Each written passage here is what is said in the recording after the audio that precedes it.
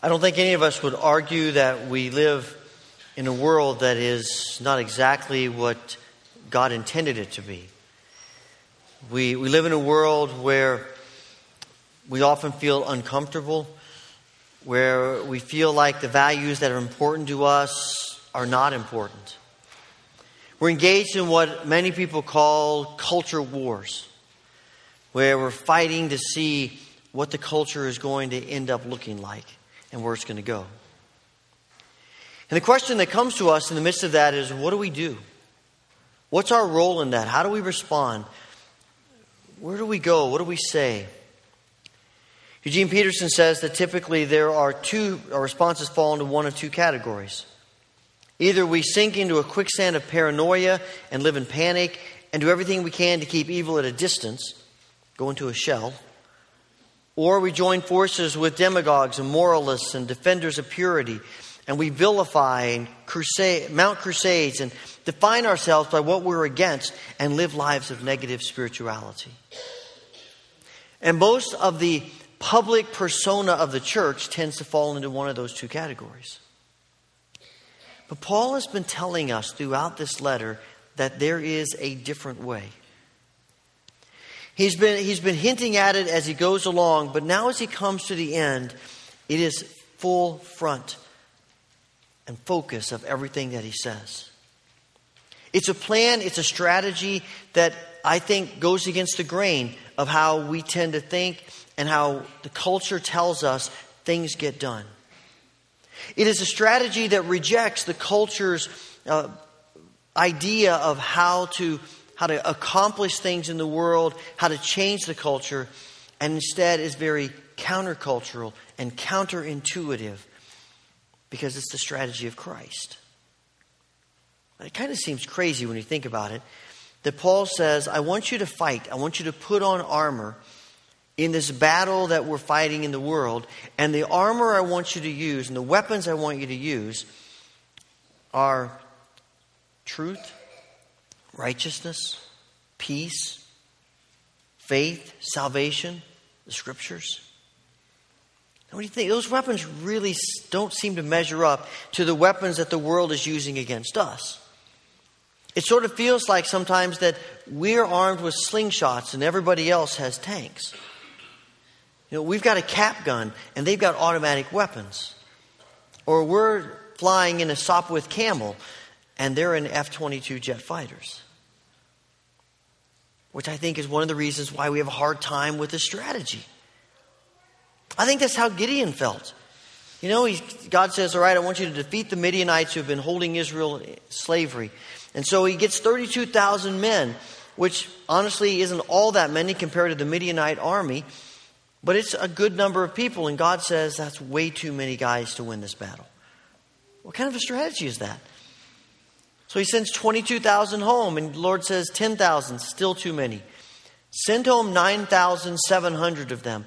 And with 300 men armed with lanterns and trumpets, they go into battle. But when the dust clears, the Midianites are fleeing for their lives, and Israel has their nation back. Now, the strategy that Paul's talking about here and the armor he wants us to put on doesn't mean that God is unconcerned about the world. Actually, he's more concerned than we are.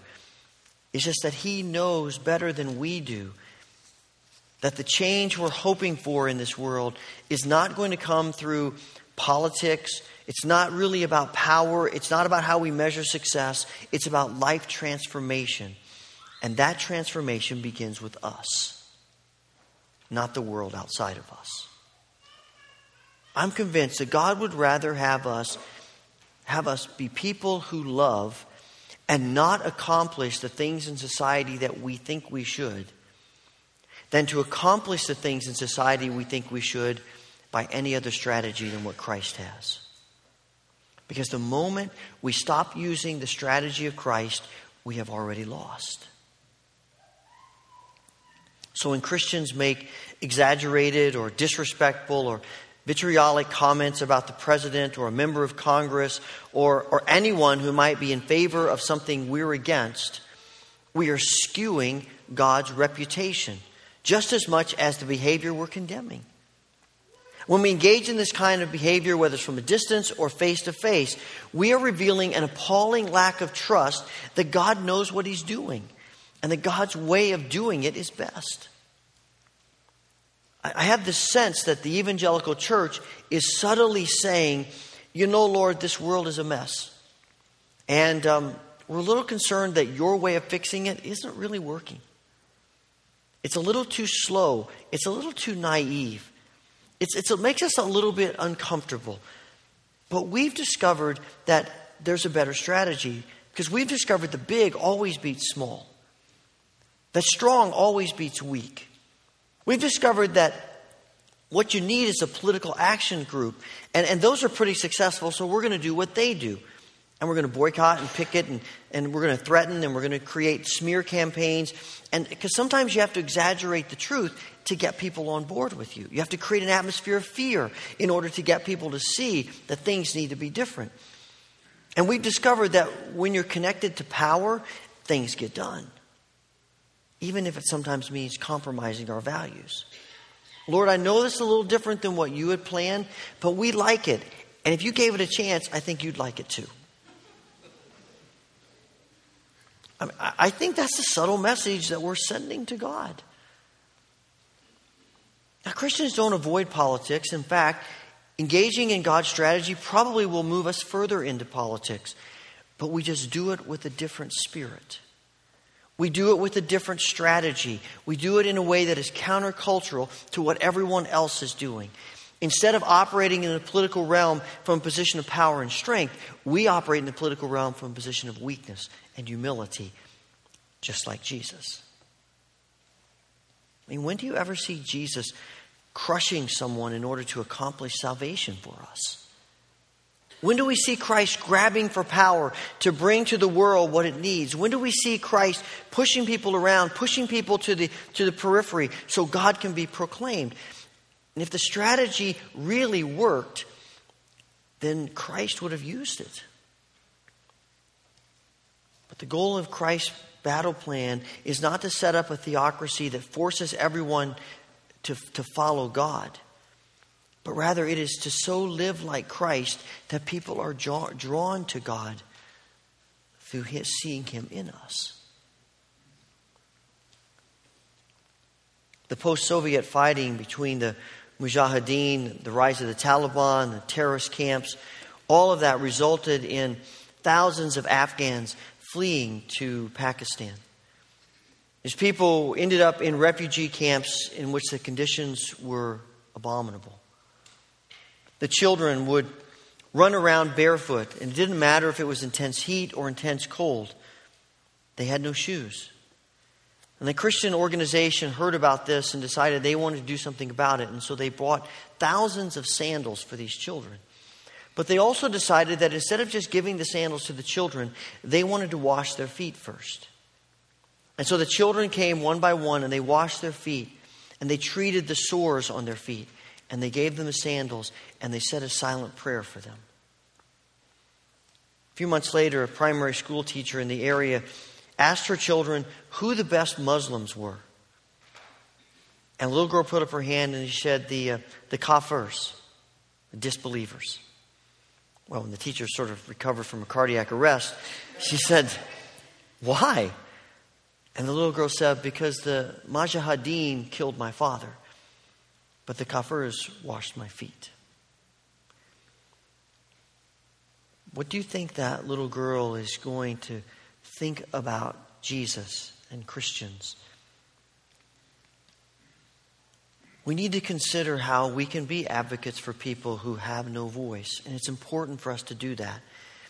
But we understand that the world will not be changed primarily through politics or legislation or a call to morality or blue laws or a better work ethic or a well-reasoned argument, but only when the church begins to look and act like Jesus, which happens only as we completely embrace the strategy of Christ that seems strange to us and to so many people.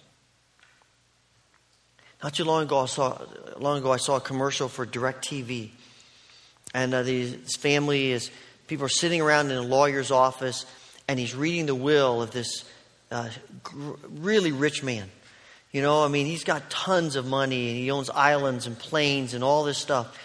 And as he's reading the will, it's evident that he has left all of his fortune to other people than the family. And they're all sitting there steaming. You can see it. They are so upset. And then the lawyer says, and finally, to my only son, Chauncey, I leave my direct TV and its vast collection of hundreds of movies and shows. And the guy stares, and all of a sudden this smile comes across his face, and he begins jumping around the room going, yes, yes, thank you, thank you. This is awesome. And the family is just staring at him like, you're an idiot. What is wrong with you? Don't you know what just happened here? And when I saw that commercial, I thought to myself, I think that's how we sometimes feel in the church. It's how people make us feel. Sometimes the church makes us feel that way. When you embrace the strategy of Christ, you look naive. You look like you don't really understand how the world operates. You don't really get it. And that's not just a message that comes from the culture around us. That's a message the church sends us at times as well. Our struggle to embrace Christ's strategy, we're convinced that the enemy is our culture. It's society. It's the people who hate us or disagree with us or see things differently than we do. And so we fight against them and we're railing against them, and that's where our attack goes. But Paul says, no. Our enemy are the principalities and the powers of darkness. Our enemy is not the culture. Our enemy is the evil one and the powers of darkness that he controls. The evil one whose goal is separation and hate and resentment and ultimately death and destruction. Paul says the problem is spiritual. And if the problem is spiritual, then the solution is spiritual. Which is why prayer is so vital to the strategy of Christ. Paul talks about prayer more than he does any of the other weapons. It's like the capstone of the whole arsenal. Prayer is so significant because only in prayer, in honest, open, selfless, surrendered prayer that doesn't end when we say amen, but goes with us as we live our lives, only in that kind of prayer we get connected to the heart of God and we see things with the eyes of God. That's why we're doing these prayer vigils. Because we want to present an opportunity for all of us to surrender ourselves to the Spirit so that we can see the world the way Christ does. To sit in that chair and to sense the Holy Spirit coming upon us is to ask God to give us new eyes and new ears and a new attitude and a new heart about what exactly is going on in this world. In prayer, we're declaring that nothing is more important than connecting ourselves with God. And nothing's more significant to this spiritual struggle than opening our hearts to God. And nothing's more powerful than giving God every opportunity to speak into our lives so that we can go forth bearing the armor of God. Paul's not saying that we then pray and do nothing. Rather, the prayers that please God are the ones that lead us into the world to live what we've prayed. There's a sign on the wall of the prayer room. It's the last thing you'll see as you walk out. And it says, may God bless you as you go forth to live your prayers. And that's the goal. That by connecting ourselves with God through prayer, using that part of the armor, it changes us. And we live differently. And we see this world differently. And we embrace more openly the strategy of Christ to have an influence in this world for Christ. Prayer is the only way to win the battle for the kingdom of God. Because only in prayer are we connecting ourselves to the one who has all the power. And I mean all the power. See, sometimes we think we have some power. That if the evil one comes against us with some little stuff, we can handle that. Because, we've got some power here.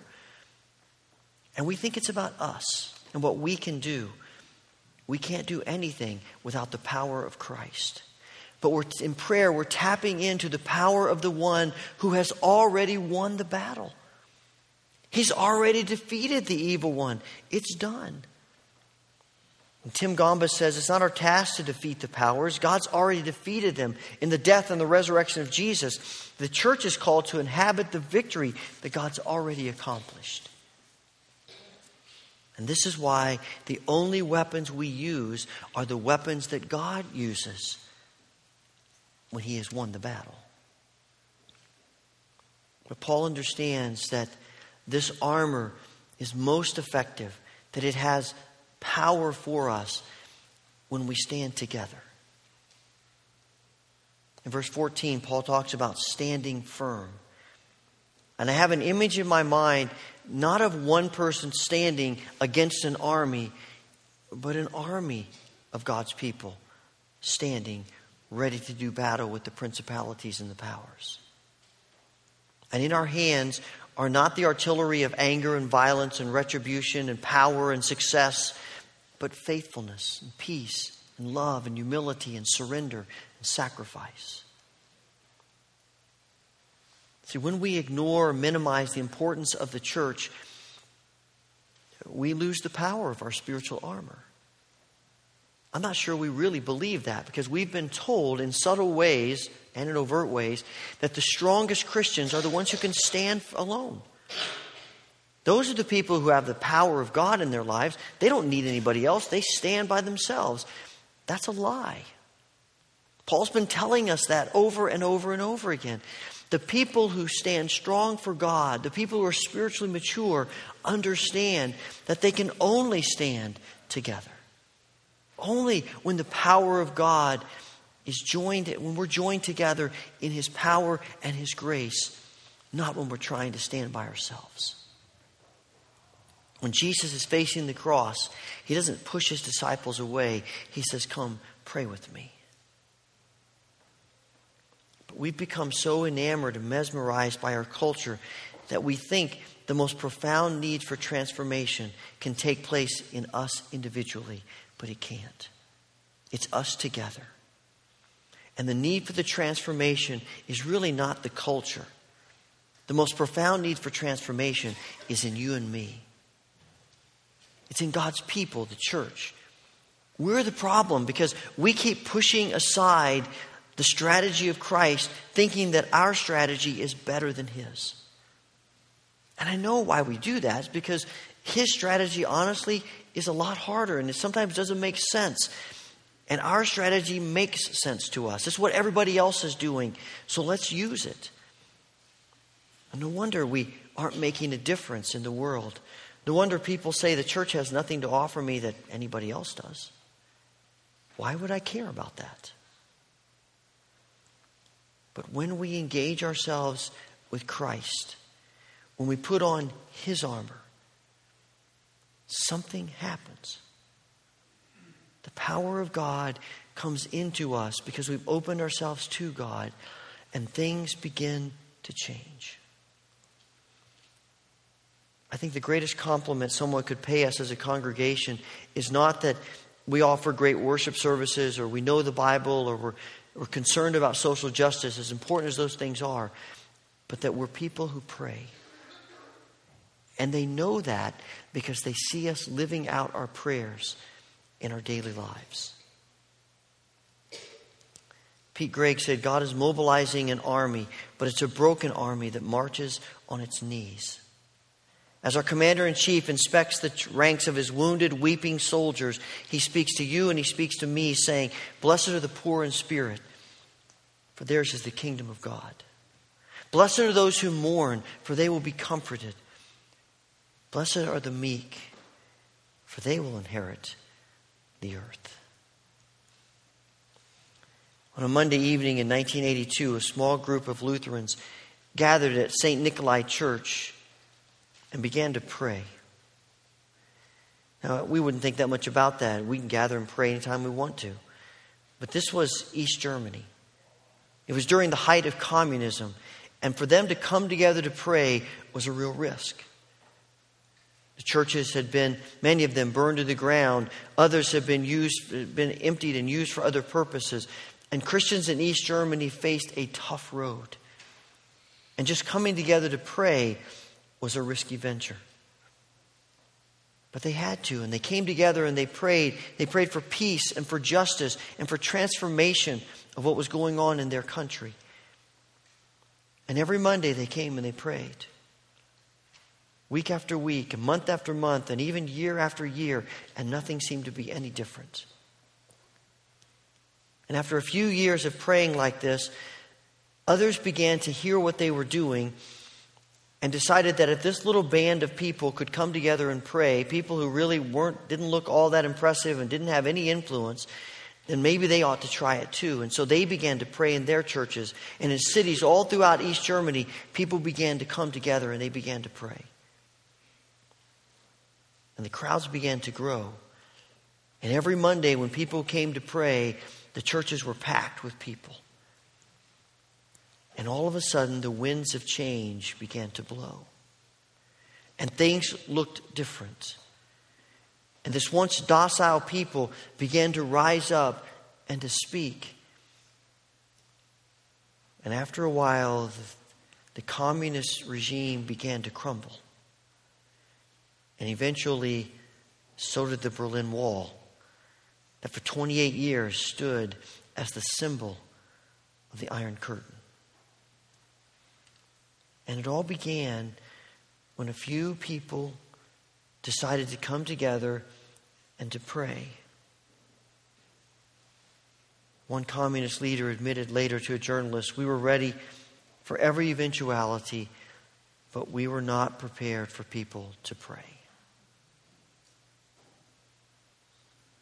I wonder what would happen in this nation, in this world, if we stopped fighting with each other and we stopped vilifying those who oppose us, stopped using the strategy that everybody else is using, and started praying and loving and reaching out and going the second mile. And not because it would necessarily make life easier for us, but because we have embraced the strategy of Christ to see something miraculous take place in us and in this world. As I read through the scriptures, I realize there is no plan B. There is no other strategy. This is it.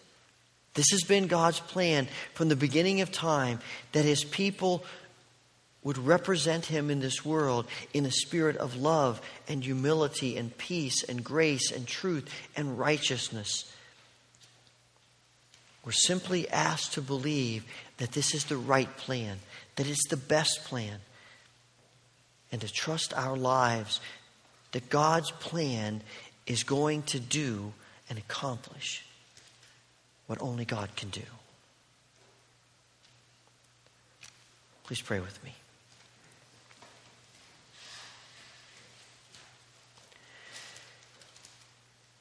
Perhaps as we've been thinking about this passage, God has put something in your mind about a part of life where you realize you've really bought into a strategy that is not of Christ. As we pray silently, confess that to God and hear His words of forgiveness.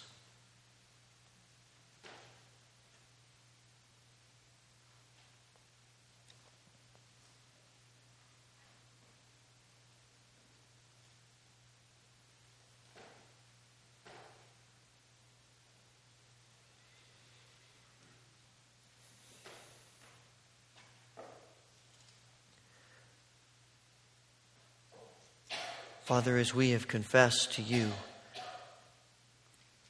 we thank You for Your words of pardon to us. Give us new eyes, new hearts.